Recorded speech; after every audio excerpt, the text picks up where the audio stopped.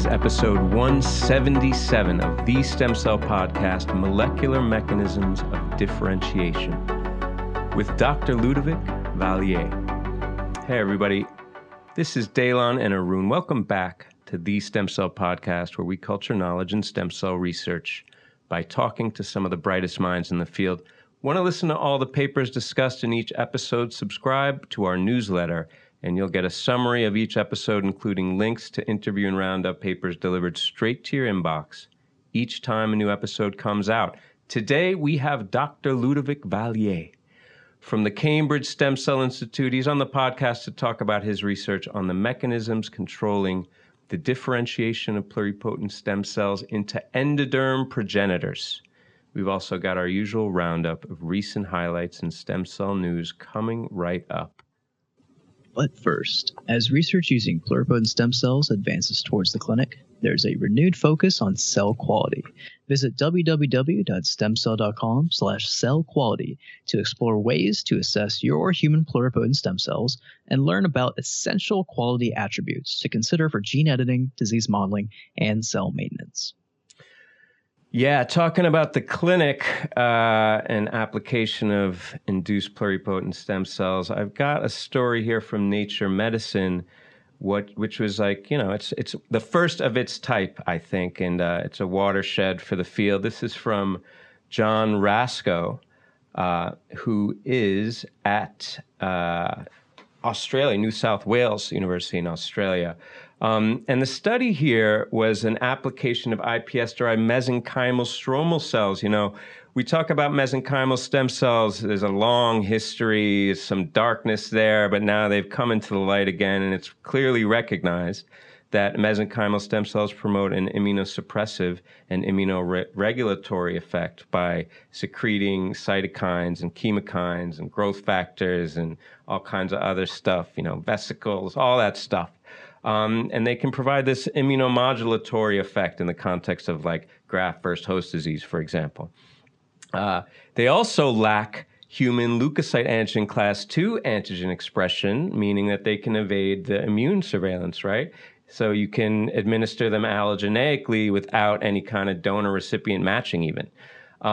So there's a lot of reasons why MSCs have value now, even though in dark days there was a lot of people hating on them. But the problem is that while primary derived MSCs, you can get them from a lot of places, the bone marrow, adipose tissue, umbilical cord, placenta, they're safe, they're well tolerated, but scaling them up from an individual donor, it's tough. And there's a lot of variability between donors in how well they kind of modulate the immune environment, how well they suppress T-cell proliferation, et cetera. And also, as you expand them, it's been shown that you can have reduced activity. Not to mention that, like, every time you want to administer these things, having to go one-off with that patient and expand their own autologous MSCs, it's a burden. It's cumbersome. There's a lot of opportunity for individual operator error there. There may be some variability between these patients. Cut to the chase, right? It'd be great if we could get a real scalable source, and this is induced pluripotent stem cells, right? They have the potential to overcome all these challenges, and for this reason, Rasko and his group, they have commenced the human clinical trials of iPS-derived cells. They call them these CYP001, CYP001 iPS-derived MSCs. They're created using this GMP manufacturing process. And what they did here in this study is in this limited phase 1 open-label clinical trial, they took just 16 subjects, one of whom dropped out. So they had 7 and 8 subjects in 2 groups. One of the groups had 1 million cells per kilogram with a limit of 100 million cells administered, and the other had twice that dose. And the real objective here, as most phase 1 trials, is just to look at safety and tolerability. And they looked at a few measures: complete response, overall survival, and found that there were no adverse events, no serious adverse events that were observed. And the overall response, the complete response and the overall survival at day 100 post-administration were 86%, 53%, and 87%, respectively. So bottom line, I mean, who knows how that compares to a control group? They weren't doing any kind of placebo here. But this is important. I mean, this is an important application I should say, in treating non-steroid responsive graft-versus-host disease, showing that it can be tolerated. And the next steps, I think, are to see how effective it is. And if we can get there, I think we could have an unlimited source. It would be the first real kind of off-the-shelf treatment of induced pluripotent stem cells that could really have widespread application. Yeah, this is somewhat of a landmark study, right? It's a report of a completed human clinical trial using iPS-derived cells. So it's been 15 years since iPSCs were first developed. So this is really a landmark paper because we want to get to this point. We've always wanted to get to this point when it comes to the clinical translation of these cells.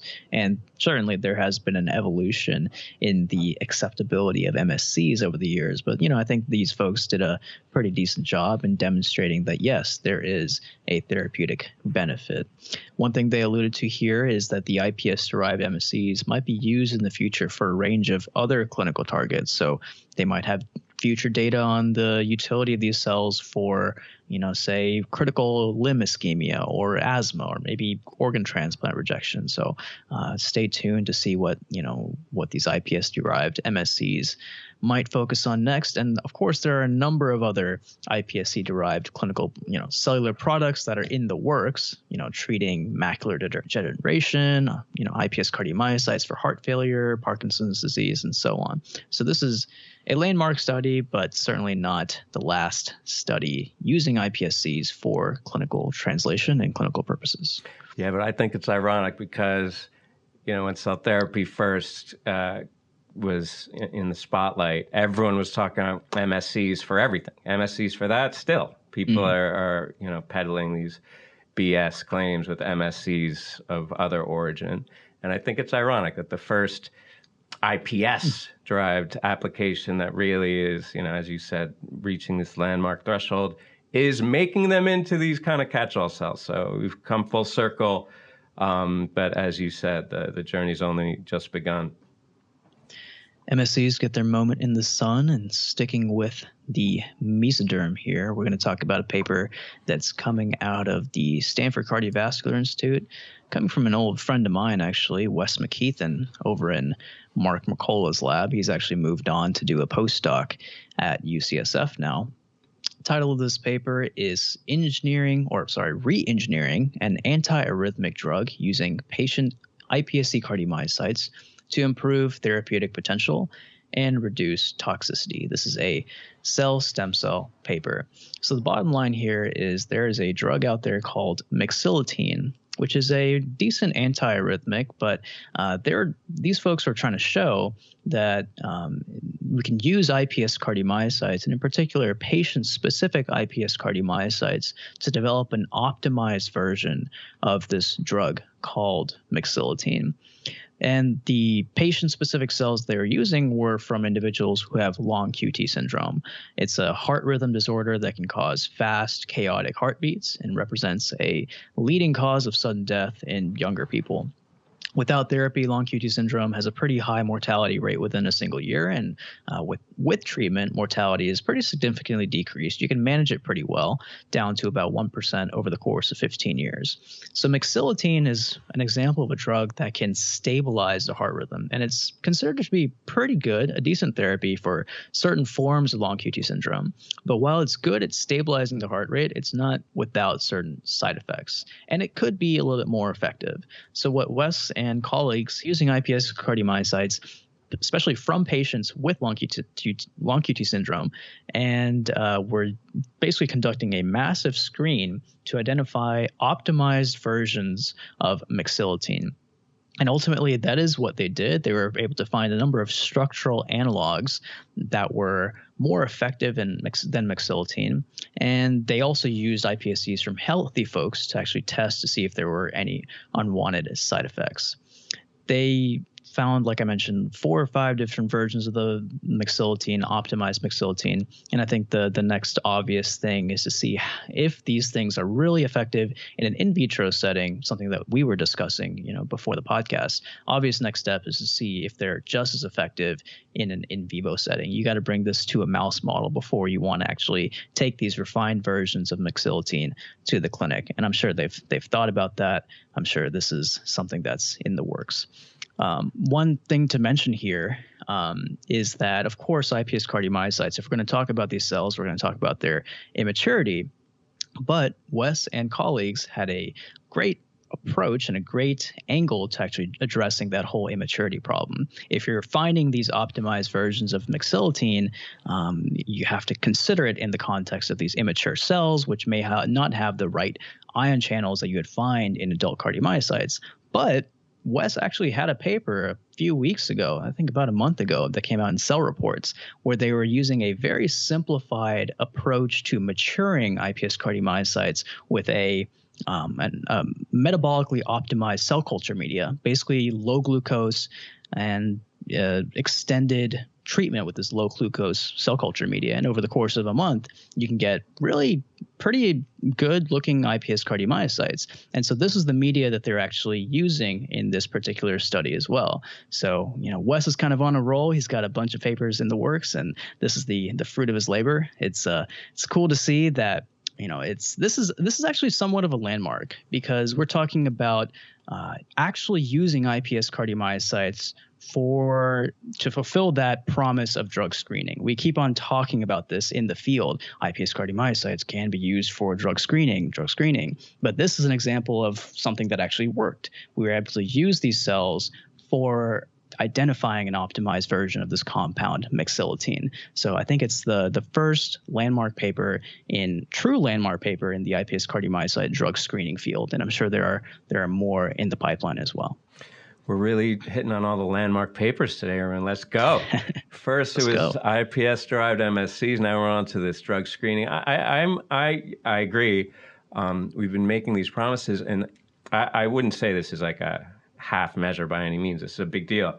But now I guess we can check this off the list, and I'm looking forward to the day when we cover the paper that's like an open-ended screening, where you take a condition, you have recapitulated in the dish, and then you just dump everything on it, and you pick the hits that you never would have thought of, maybe, that are already out there and approved and drug repurposed, not in like a form or a different variant of the drug or a different chemical structure that's nuanced, but just like open-ended screening, where we can, because that I think is it takes you back to the joy of discovery that you have as a child, where you just have no idea what you're going to get. You know what I mean? And that's the kind of science, I think, that makes these tools so awesome when you're selling them. It's like, hey guys, let's stop looking, because we're only going to find what we're looking for. Let's throw everything on there and see what nature has to tell us. So I'm waiting for that day, Arun. I hope it's coming sometime soon. That's the thing with drug screening these days. And I'm sure Wes, the authors of this paper, know this really well. The screening libraries that you can actually use for these approaches are just astronomically massive. We're talking about hundreds of thousands of compounds, sometimes millions. So you can really find a needle in a haystack if your numbers are that high. Yeah, well, that gives me anxiety, to be honest. But I guess someone else is doing all the heavy lifting there, so I'll just do my thing. Well, we're going back to some organoids, I'm afraid, Arun. I got to talk about organoids once in the show, and so here we go. This is a cool story. We always talk about Hans Clevers, and of course he's on this story as well. But it's more of like an engineering mashup to me that it's tuning the system. And it's based on this idea that organoids, that's kind of, I think we surrendered ourselves to the organoid. We said that nature can do it better. And that's kind of what you hear over and over. You put these cells in a dish in 3D and they make themselves. We talked to Serge Pasca about it. He just took 2 different organoids, put them together, and they made these assembloids. So there's this idea that nature has its way, but it's a bit restrictive, right? Because it doesn't allow us to put these organoids into any kind of 3D matrix. And so they kind of stochastically develop, and have a closed architecture that's based on the limits of, oxygen diffusion and the media. So that restricts the lifespan, the size of these things, and it prohibits, and here's the real key, it prohibits homeostasis, okay? So Matthias Luthoff, also Hans Clevers was second to last on this, Matthias from Lausanne, Switzerland. And what they did here is they generated this unique scaffold with the idea that it would be permeable to gases, nutrients, and macromolecules that would also facilitate efficient adhesion and proliferation and differentiation of, in this case, they were looking at intestinal stem cells, but also, and this is a key, that it'd be stiff enough that could serve as a physical barrier so that you could shape these things. You could make these precast shapes, and that they would, the cells would occupy them. And the way they accomplished the shapes, and it was making a matrix that was a hybrid of type 1 collagen, which was kind of the stiffness and adhesive substrate, and matrigel, which is kind of soft on its own, but it has all the key growth constituents, and it has a lot of basement membrane, ECM, in there.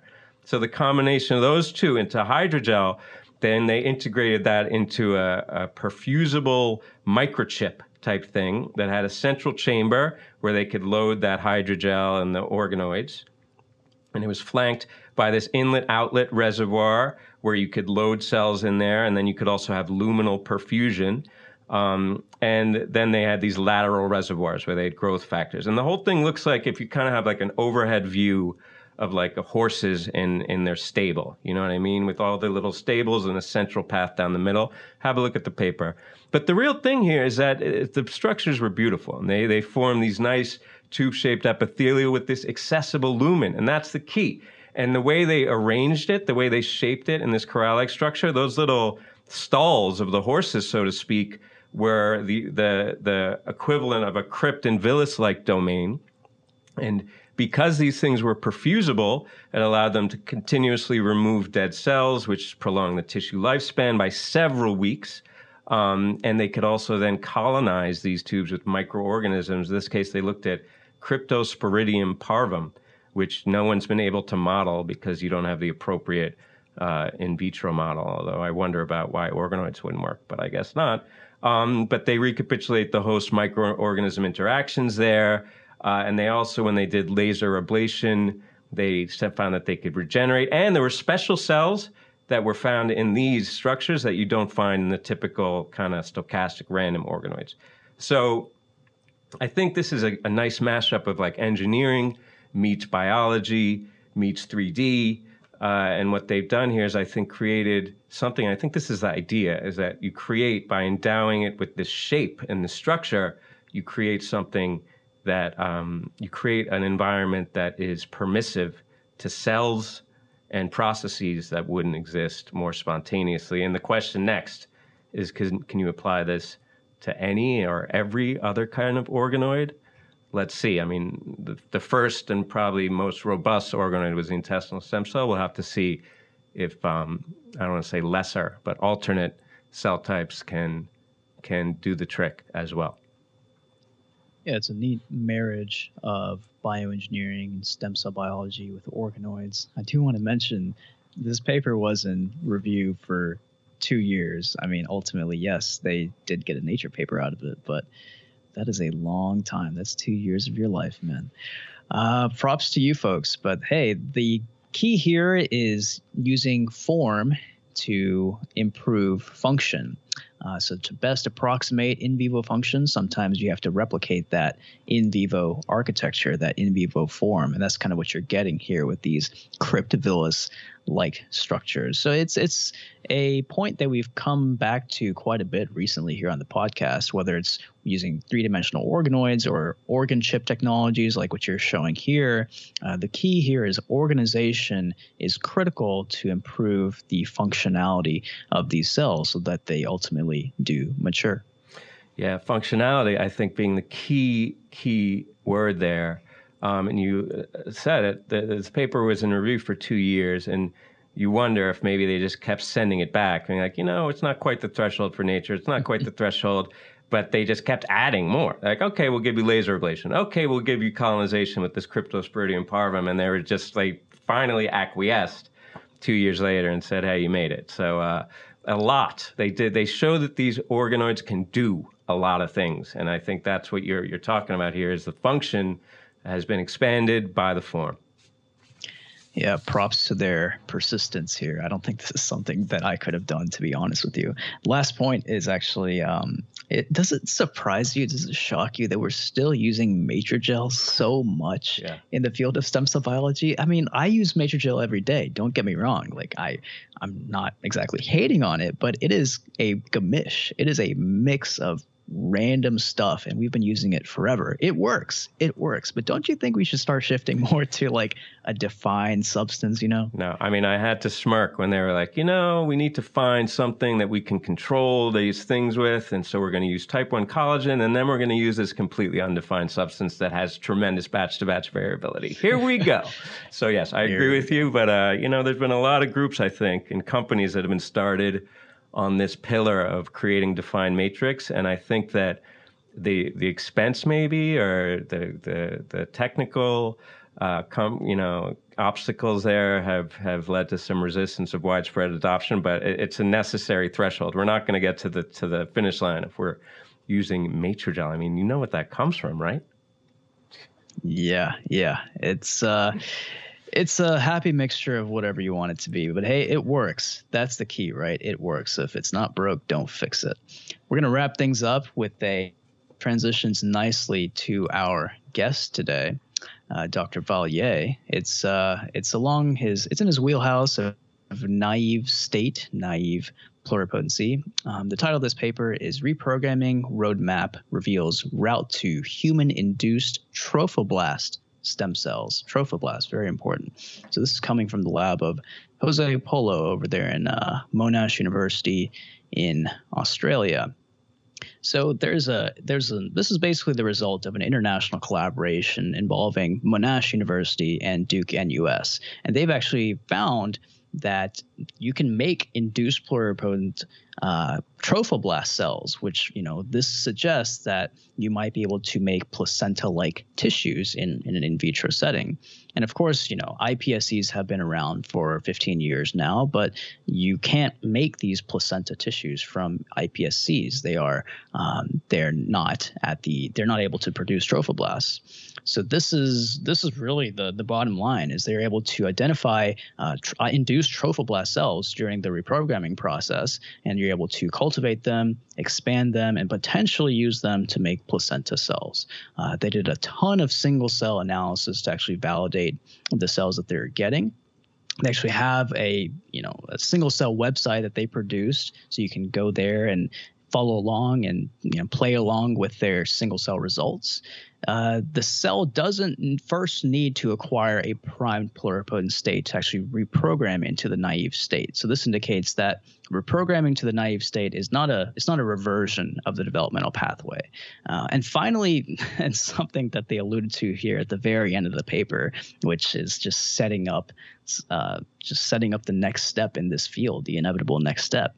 So they mention in this statement, because both embryonic and extra-embryonic lineages can now be derived, of course they're referring to the placenta-like tissues, these results also hint at the possibility that there may be a totipotent state during the reprogramming process. Totipotent, we're talking about the zygote, right? So potentially during the reprogramming process, you might be able to get to that totipotent state. So if the conditions that you can use to stabilize these cells and define totipotency criteria are met, then perhaps that holy grail would become available in the next few years. You might be able to finally isolate and maintain a totipotent stem cell. Of course, inevitably, that's going to create a massive influx of ethical issues, right? We're talking about maintaining a zygote in a dish, but hey, maybe it's possible. Partner, you call that the Holy Grail? That's the unholy Grail. That's the Star Wars, Clone Wars Grail there. But I see where you're getting at, and I think that was an irresponsible bomb that they dropped there at the end of the paper. But hey, that's just, I'm not a conservative guy, so if I'm saying it's irresponsible, then you got to check yourself. But let me stop. It's an amazing piece of work, and I think that the reason why I was a bit rubbed by that is because they're already treading, I think, in precarious area. And the fact that they didn't demonstrate any function, like to show that these had some invasive qualities or anything like that, I think shows the fact that they understand the implications of generating a trophoblast stem cell. You know, you combine that with an induced pluripotent stem cell, you're getting a kind of induced kind of blastocyst correlate there, right? So that's a big deal. So you got to respect the ethical issues, as you said, and even the idea. I mean, you're going to have to explain it to me. Why? Why do we want a zygote? Like, what's the upside of totipotency? Is there things that we'll be able to do apart from cloning that we wouldn't be able to do with the tools we have? I mean, I'm just asking out loud because I haven't thought it through. Yeah, I think when it comes to the science, it's, of course, as a scientist, you want to be able to complete that biological circuit. You want to be able to have all the pieces to the puzzle, but of course, it's not just as simple as that, right? We are inevitably talking about potentially cloning. We're talking about having the whole organism with potentially the full capacity to develop in a dish. So this is, like, I talk about this a lot. There's a lot of really great reasons to be in stem cell biology. I think this is one of them, because you can have some of these discussions and you can have the potential to have game-changing discoveries that can really, to take a sci-fi term, change the course of human evolution, right? I don't know if I'm taking it a little too far, but if you're able to get a zygote in a dish, that's what you're doing, right? Brave New World, unholy grail. But hey, maybe we'll bring that to Ludovic. He can weigh in. Before we get to that, I got a message from Stem Cell. Take your human pluripotent stem cell cultures further with M-Teaser Plus from Stem Cell Technologies, the most widely published medium for feeder-free human ES and iPS cell maintenance, is now formulated for enhanced performance and versatility. M-Teaser Plus reduces medium acidosis for more stable cultures all weekend long. To learn more, visit www.stemcell.com/mteaserplus. Pretty soon, I'm thinking Stem Cell's going to have that zygote media, huh? Arun, what do you think about that? Hey, man, it's not up to me, but who knows? Maybe it's in the works. Stay tuned. Maybe it's going to be on our next podcast. Maybe this is just a back-to-back paper, and they're just waiting for it to drop. I don't know. Whoa, doggy. All right, let's get to Ludovic. All right, guys. Today on the show, we have the special pleasure of welcoming an old nemesis of mine, and we'll get to that. Professor Ludovic Vallier. He's a professor of regenerative medicine, also leader of the IPS core facility at MRC Cambridge Stem Cell Institute. Ludovic, thank you so much for joining us. Thank you. Thank you for having me. Well, the pleasure is ours. So, yes, I alluded to our history. You probably don't know this, but I became aware of you during my dissertation at Rockefeller University, where I was in Ali Brivanlu's lab. And there I was grinding out my first real work studying the requirement for active and nodal signaling in the maintenance of pluripotency of human embryonic stem cells. And you dropped essentially the identical story around the same time as I did. And I just remember, yes, I'm that guy. Of course. Yeah. We went head to head. Development paper. Yeah, okay, yes, we went head to head. Yeah, we published in Development Biology. That's true. Yes. So you remember, in those days, that was everything, right? It was figuring out the recipe for maintaining human embryonic stem cells without feeders or conditioned media. That was the key. That's what everyone was after, the Holy Grail. That's true. But then that got solved pretty much. And in the meanwhile, you've only gone deeper into the signaling matrix that governs pluripotency. So I have to ask, what drives your continued interest in that puzzle? And is there really a solution, or are you just going to go all the way down the rabbit hole? So no, we did, yeah. So that's true. We did a lot of work on activin nodal signaling pathway in human pluripotent stem cells, and shown with other, including Ali and you, that this signaling pathway is key to maintain the pluripotent state of human ES cells at the time, and then human IPS. So we still doing a lot of work on this mechanism in terms of more trying to understand how this pathway can not only maintain pluripotency but also induce differentiation, because of course activin nodal is also a key signaling that induce endoderm differentiation and drive differentiation of human pluripotent stem cells. So we're trying to understand how this mechanism can have this kind of apparent contradictory function in cell-fed decision. And we're looking much more in molecular mechanism now, of course, because the tool we can access now have changed incredibly in 15 years now. I remember that we were doing ChIP-seq, one of the first group doing ChIP-seq on SMAD2/3, but now we're doing single-cell ChIP-seq almost. So we're looking at interaction of those transcription factors. I mean, the downstream transcription factors of TGF-beta with epigenetic regulation. We're looking also at much more complex regulation with post-transcriptomic regulation, and also SMAD2/3 integrate a lot of different cellular mechanisms because we think that, in fact, SMAD2/3, the main effector of actin noticing pathway is likely a hub of different cellular mechanism that goes from epigenetic regulation, but also genetic stability and of course cell cycle regulation. And we're trying to link all of those together. We have a very specific interest in cell cycle regulation actually, and try to understand how cell cycle control and interlink cell-fed decision.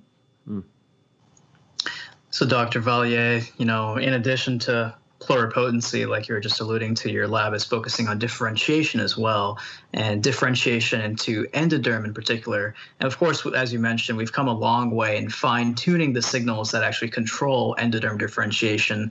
All stem cell biologists still know that there's variability in the process, right?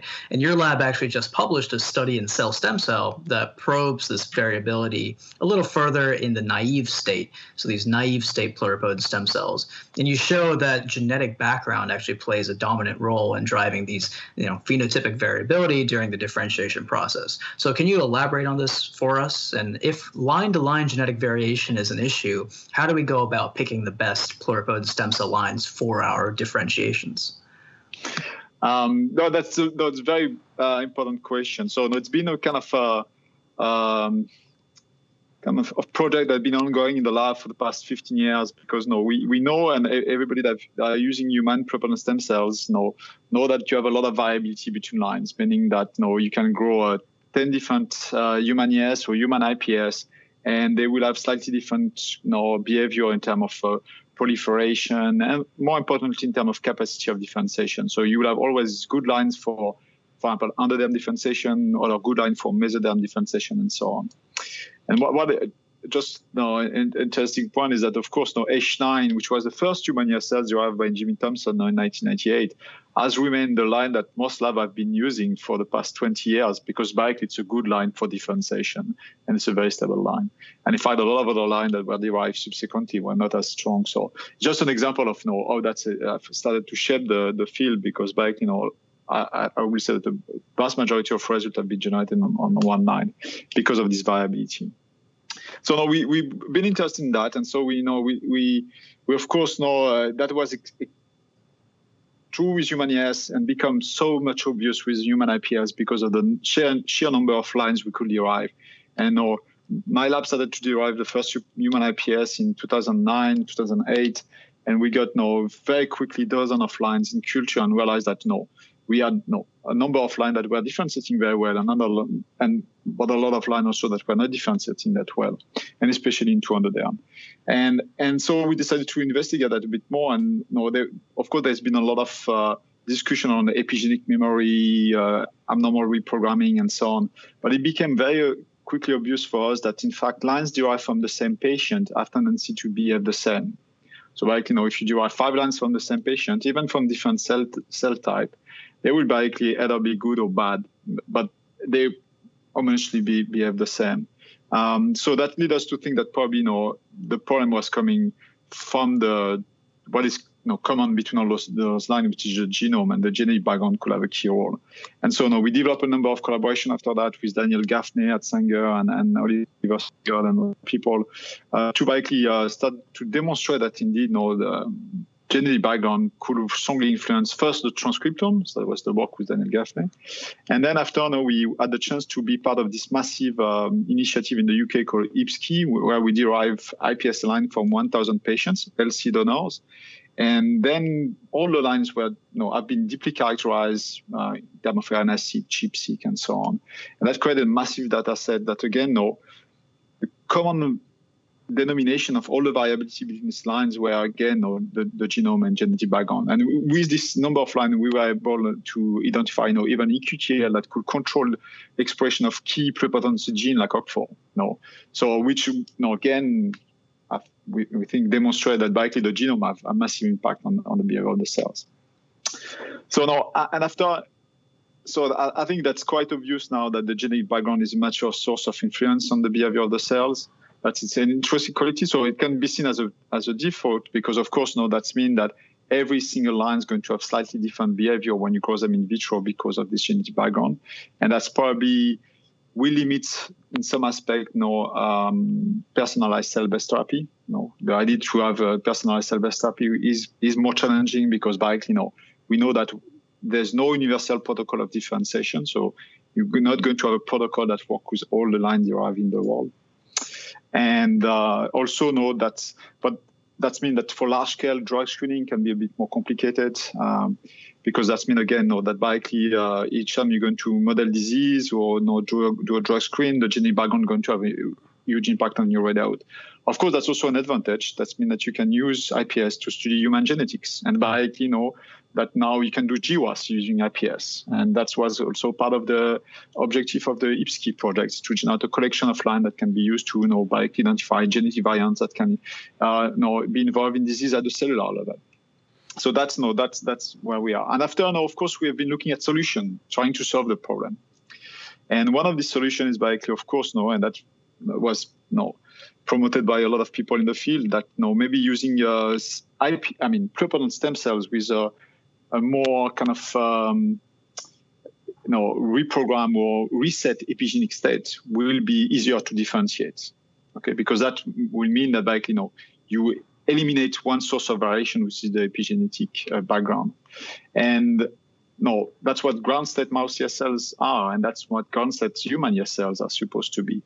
So basically, we decided to check that indeed, if we reset the epigenetic of pluripotent cells, they can maybe, again, in terms of, can decrease their variability in terms of differentiation. And for that, we went back to the mouse because that's the best system to look at ground state. That's where you have the standard well established.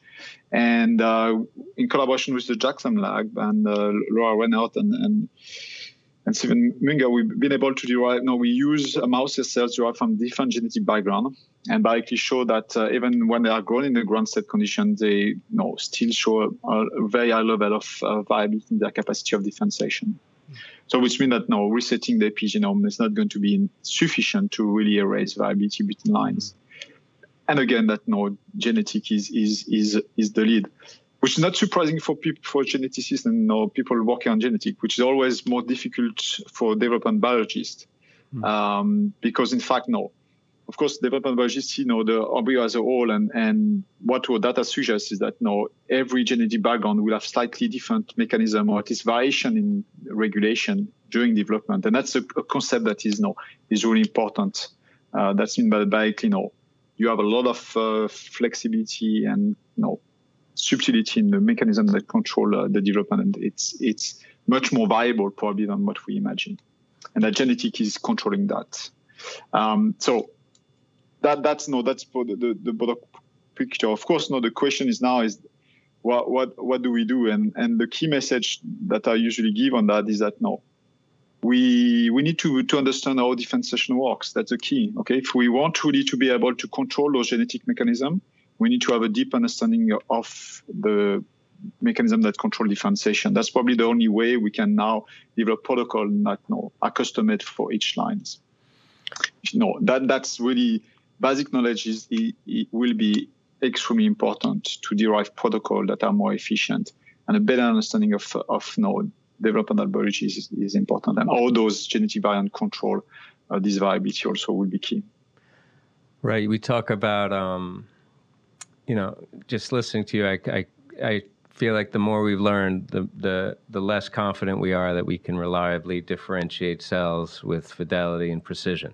Just because the more inputs you have, especially in a human system and different background, the very solution there in the IPS that solved one problem, right, which was the immune barrier there, introduced another problem. Now every single cell line in therapeutic you generate, you need an independent IND for it, right?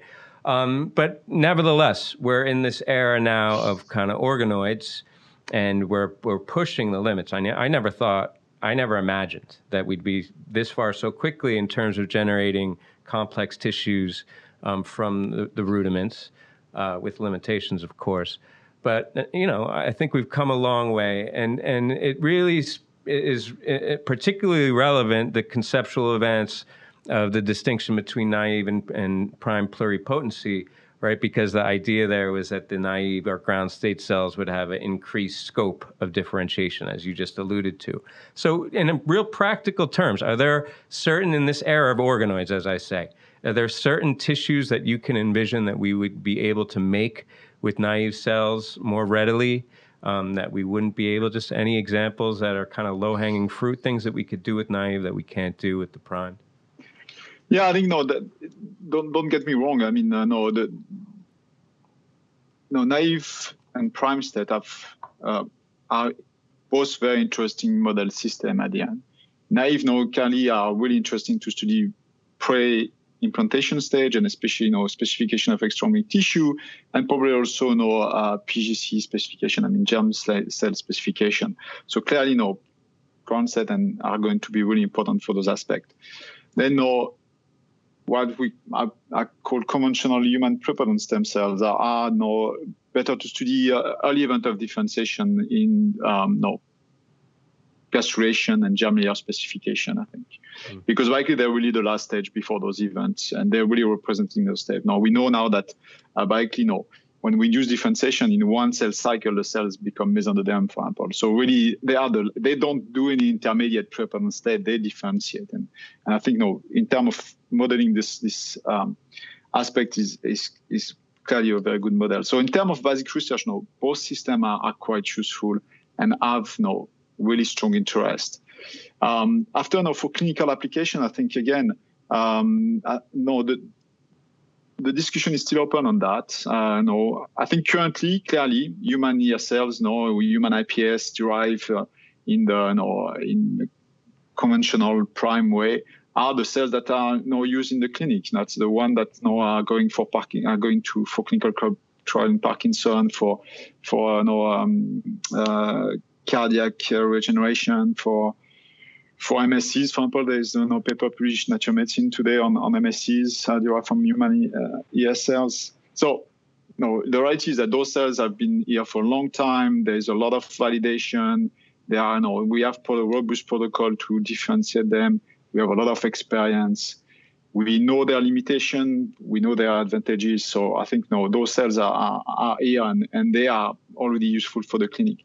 I think there's still a lot of work to do on ground states, to really bring them at the same level in terms of confidence and application, clinical application. But again, I think at the end, doesn't matter. Is to use the best cells for the job, actually. Okay, and ground state could be also really relevant, with more validation.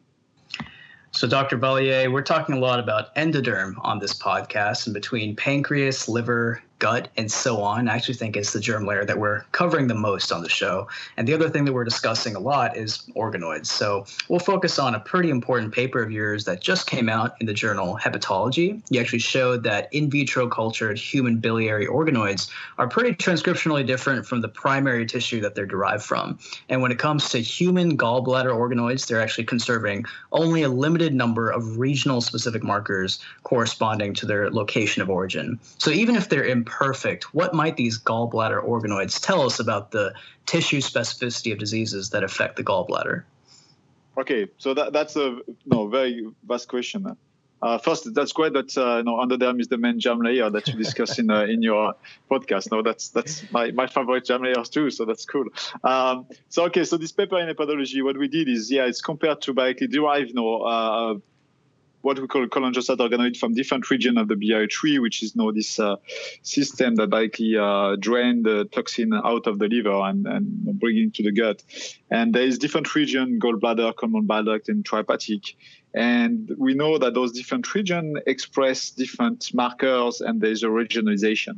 And it's important because the disease affecting the biliary tree are region specific. You have regions that affect the intrahepatic or the extrahepatic, and suggesting that you have specific mechanism, regional mechanism of susceptibility. So we decided to try. Okay, let's see if we can, when we derive cholangiocyte organoid from those different regions, if we preserve this regional identity. And what we observe is that no. Basically, when we grow cholangiocyte, we basically lose this regional identity.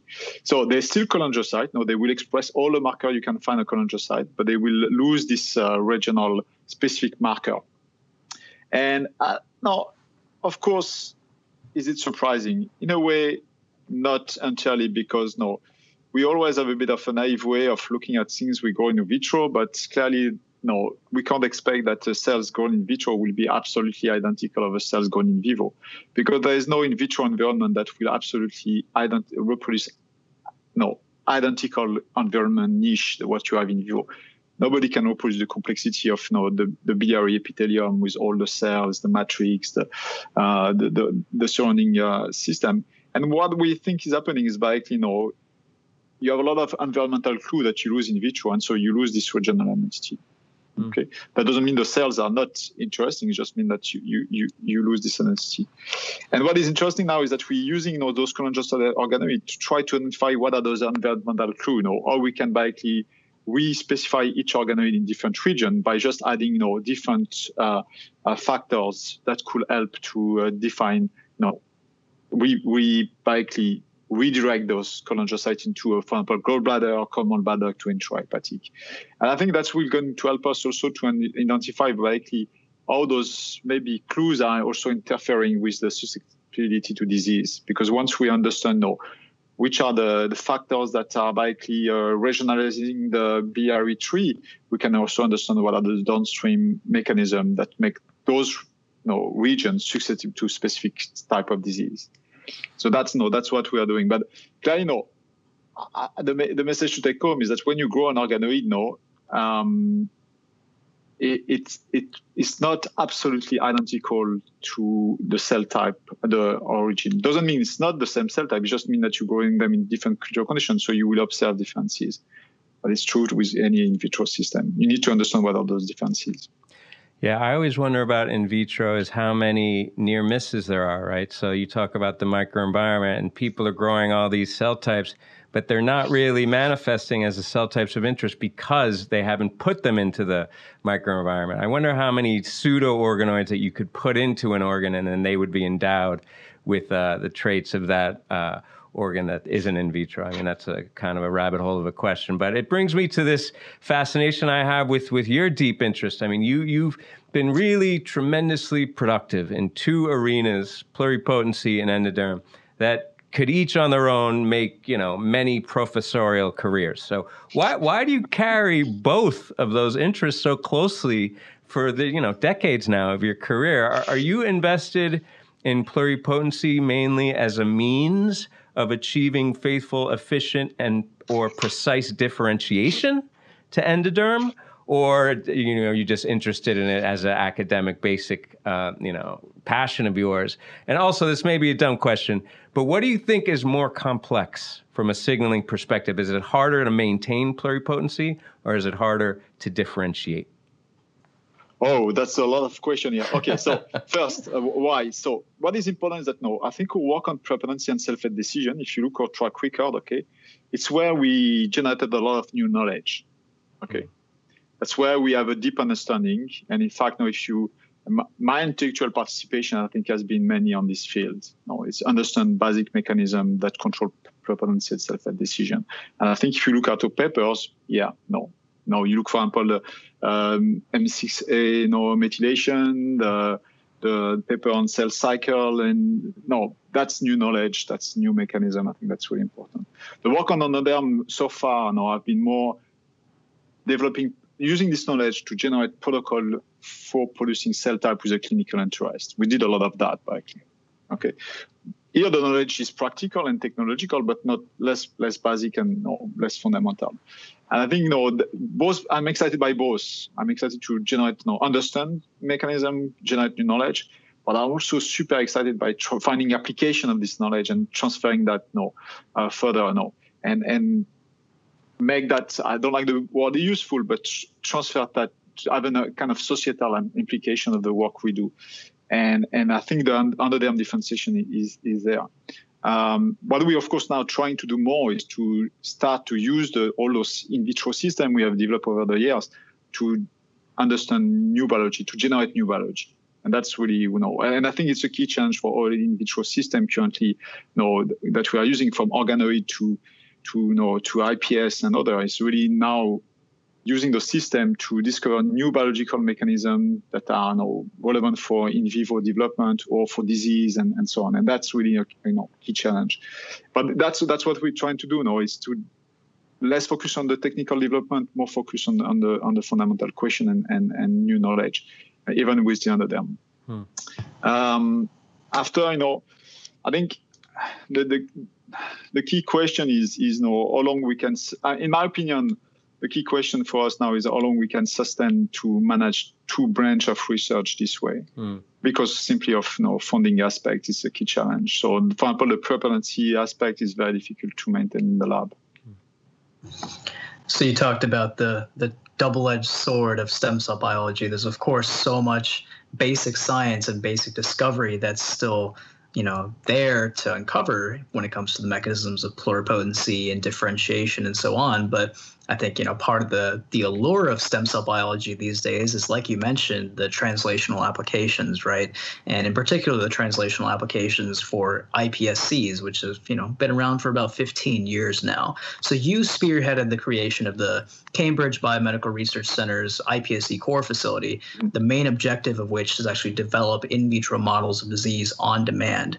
And to date, the platform has actually derived around 400 iPS lines from 70 patients. It's been about 15 years since iPSCs were first derived, right? And now there are dozens, maybe hundreds of different core facilities and biobanks around the world, similar to yours. And in comparison to the early days, where it's like pretty easy to make iPSCs these days for academic purposes, and there are even commercial kits available now that can reprogram these cells in a matter of weeks. But there's still certainly room for improvement in the reprogramming process, right? Especially when it comes to reagent costs and whatnot for actually making the iPS lines. And I think this is one thing that's slowing down iPS therapies from making that clinical and translational jump. It's still kind of expensive to make these cells. So in your opinion, where can we make improvements so that iPS reprogramming and technology can be accessible not only to academic labs and powerhouse academic institutions, but also to translational and clinical interests as well?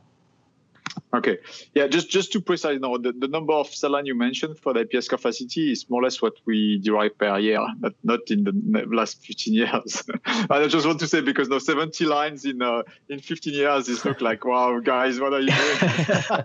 Gotcha. Important clarification. Yep. Okay. But yeah, so, okay, improving reprogramming. Okay. Wow, that's a tough question, because to be honest, right now, no.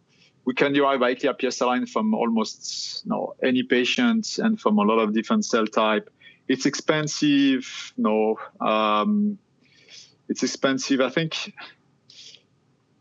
for me, I may be disappointing on the answer, but for me, the reprogramming is not the challenge. It's still how we have global standard to grow those cells and to differentiate them. And the key challenge is here, because the truth is that we can definitely derive hundreds of thousands of iPS line.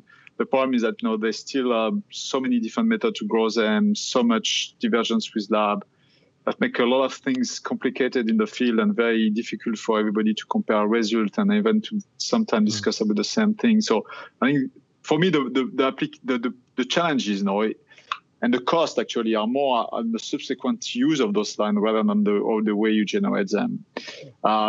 Because the methods that are available now that have been using, to be honest, there have not been any evolution in terms of reprogramming for past 3-4 years, 4 or 5 years. No, like now everybody's using Sendai or episomal or something equivalent, and because simply all the improvement have been incremental, didn't improve the quality of the line in sense of variability, and the problem now is that when you end up with 10 IPS aligned in your lab, that means that already you have 5 postdocs that are very busy. Okay, so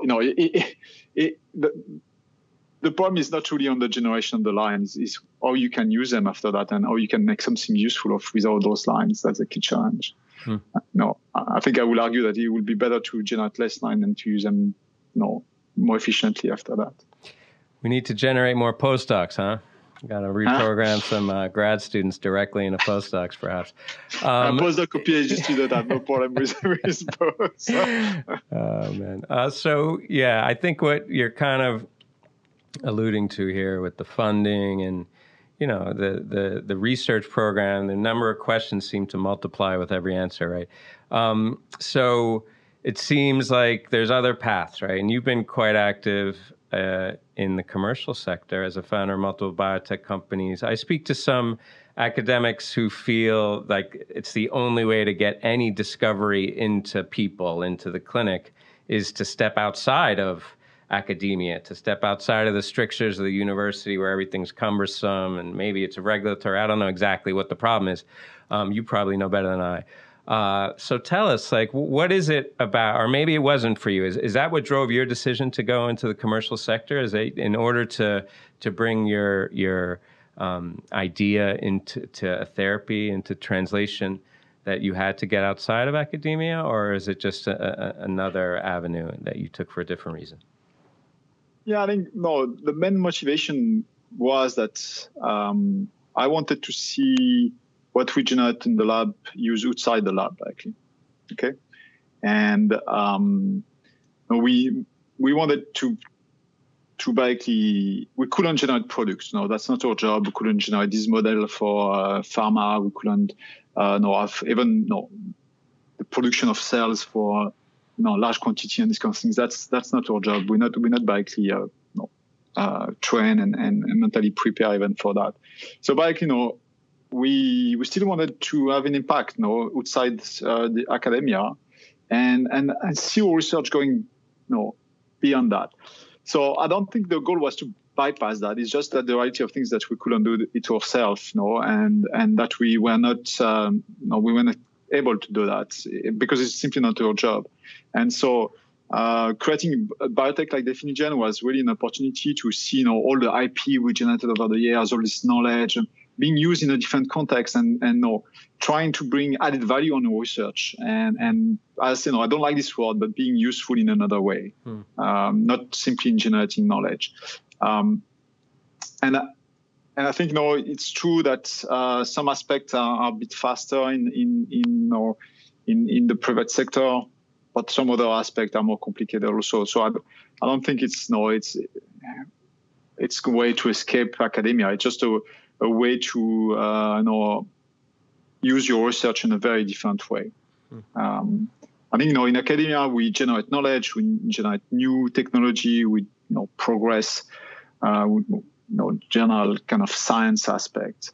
We're not there to commercialize, even industrialize process and these kind of things. Personally, I'm very bad at that. So that was the best way to do that was through a biotech company. Yeah, that's the exciting thing about being in science these days, is you can have a foot both in the academic and the biotech side of things, as you're currently doing. So you're, of course, a leader in the United Kingdom life sciences community, and you've been pretty outspoken about how the current political climate around the world, and in the UK in particular, has presented somewhat of a dangerous situation for biomedical research in the UK. And I'm alluding to Brexit, of course. And it's not just about the funding, right? It's about the ability to actually collaborate and train in science freely across Europe that's being impacted. So now that it's actually been a few months since the Brexit ruling and since the start of the pandemic, how has your lab and your institution been able to adapt to this so-called new normal? And as a broader question, how do you think the realities of this pretty wild year in 2020 is going to change the future of stem cell biology and research in the United Kingdom? I will say that 2020 is the worst year ever. It's likely I can't swear on the podcast first now. I've rarely seen in my life such a disastrous year for so many reasons. So Brexit first. Okay, so Brexit at the moment, we don't know what the reality of Brexit is because it hasn't really happened yet. Okay, it's going to be massively problematic for the UK research landscape for many reasons. For funding, we're going to lose a lot of access to EU funding. So my lab, for example, has been funded at 70% by EU grants so far. So how are we going to function with EU grant? I don't know. It's also going to impact the diversity, the connection. It's going to be truly difficult. For example, I've been recently contacted by an Italian master student who wants to do to come to the lab for 6 months next year, and she needs a visa. That's the first time.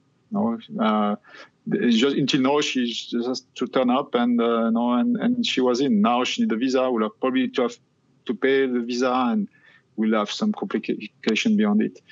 So it's going to be tough. It's very difficult, and it's self-inflicted. There is absolutely no kind of good reason of doing it, and it's extremely frustrating. But we on the other side of the pond, you have your own problem. So it's going to be a tough time for the kid. The pandemic, of course, is also really damaging because I think with the pandemic, we had hope that the economy will sustain the shock of Brexit, and the government had a clear vision on how to fund science. We don't know what is left of that now because the economic shock is going to be so huge. So it's not a great year for sure. And the impact is going to be felt for several years. And there is a big concern. So how long that's going to last, what are going to be the consequences, is complicated. Let's hope that the next election in the US bring us the only positive news of the year. Yeah, I guess I was going to say at least we can hope for a new administration to, administration, yeah, because I think the same. So I think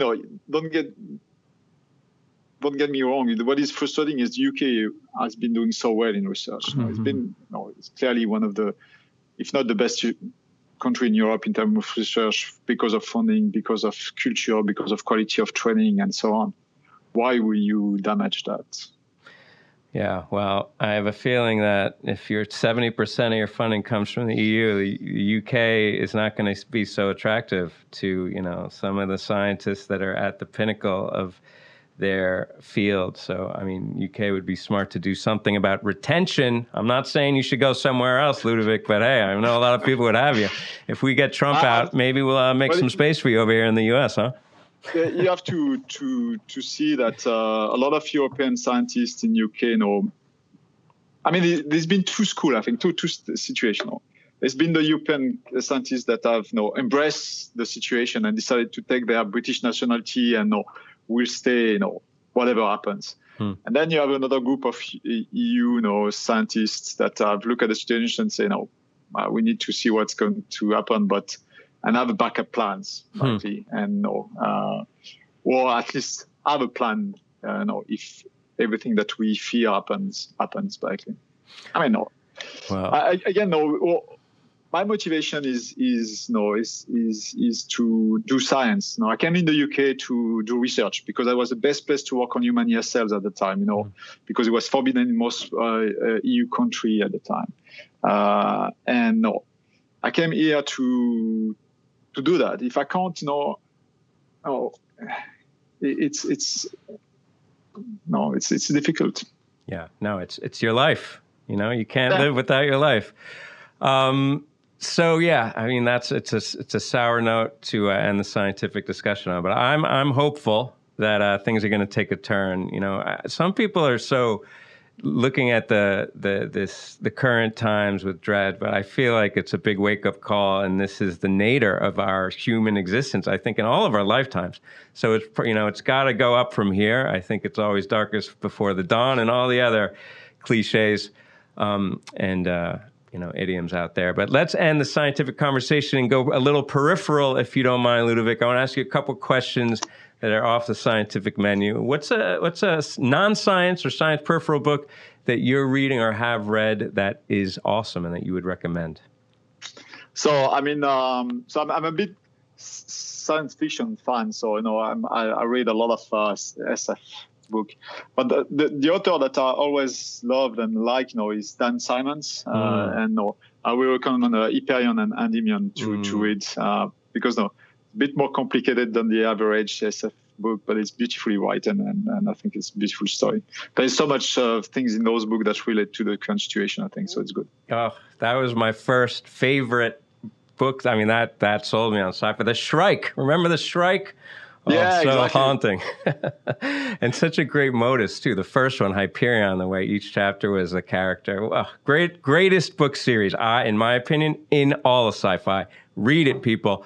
And next, we're going to do some fill in the blanks. So starting with the biggest thing in the stem cell field right now is? I think I will say it's organoids. But I will say also is to uncover new biology with organoid and IPS. That's a bigger thing. Yes, agree. It's a whole other dimension, right?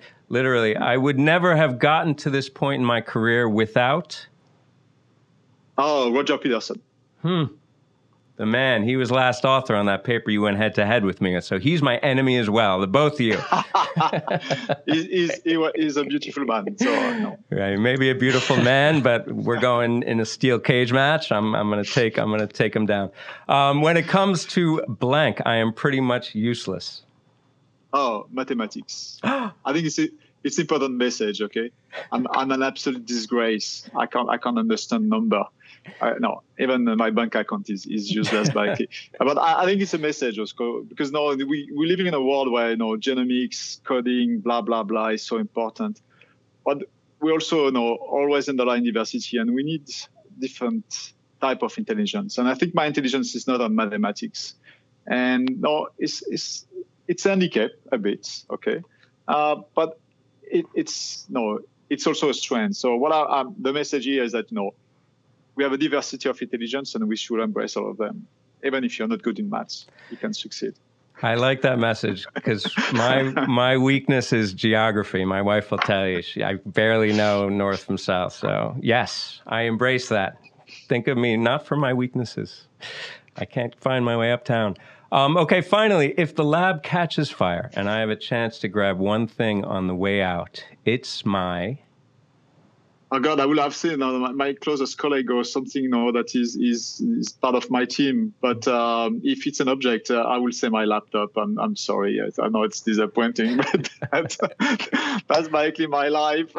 No, I know it's how a safe answer. Yes, it's a good answer. Even though we're all backed up in the cloud, somehow we're attached to that tablet.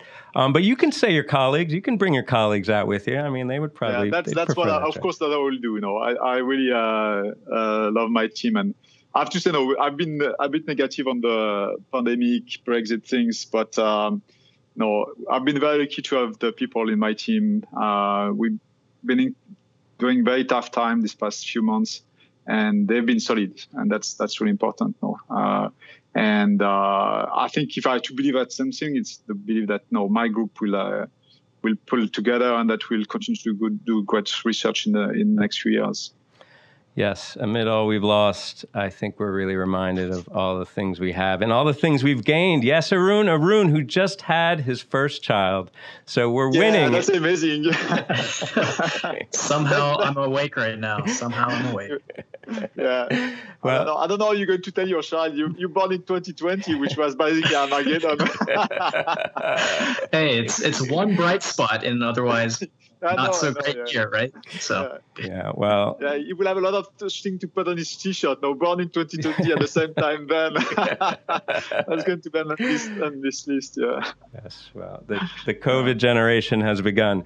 Anyway, it was a really fun conversation, Ludovic. Thank you so much for joining us, and for being my aspirational nemesis for my entire career. I've always looked up to you in your scientific endeavors. Thanks for talking to us now, and thanks you guys for listening. Thank you very much, guys. Thank you. that brings us to the end of this episode. Don't forget to subscribe to our newsletter at www.stemcellpodcast.com to get the show notes, including an episode summary and links to all the interview and roundup papers. You can also reach out to us on Twitter at StemCellPodcast or via email at info@stemcellpodcast.com with feedback or to suggest guests. You know, Arun, it's been 20 years since the seed of hatred for Ludovic Vallier was planted. And now I finally met him. He's the nicest guy ever and so fascinating. We should have been friends a long time ago. We're going to keep this going. Stay tuned, guys, for the next episode coming back at you in a couple weeks. And thanks for listening to this one.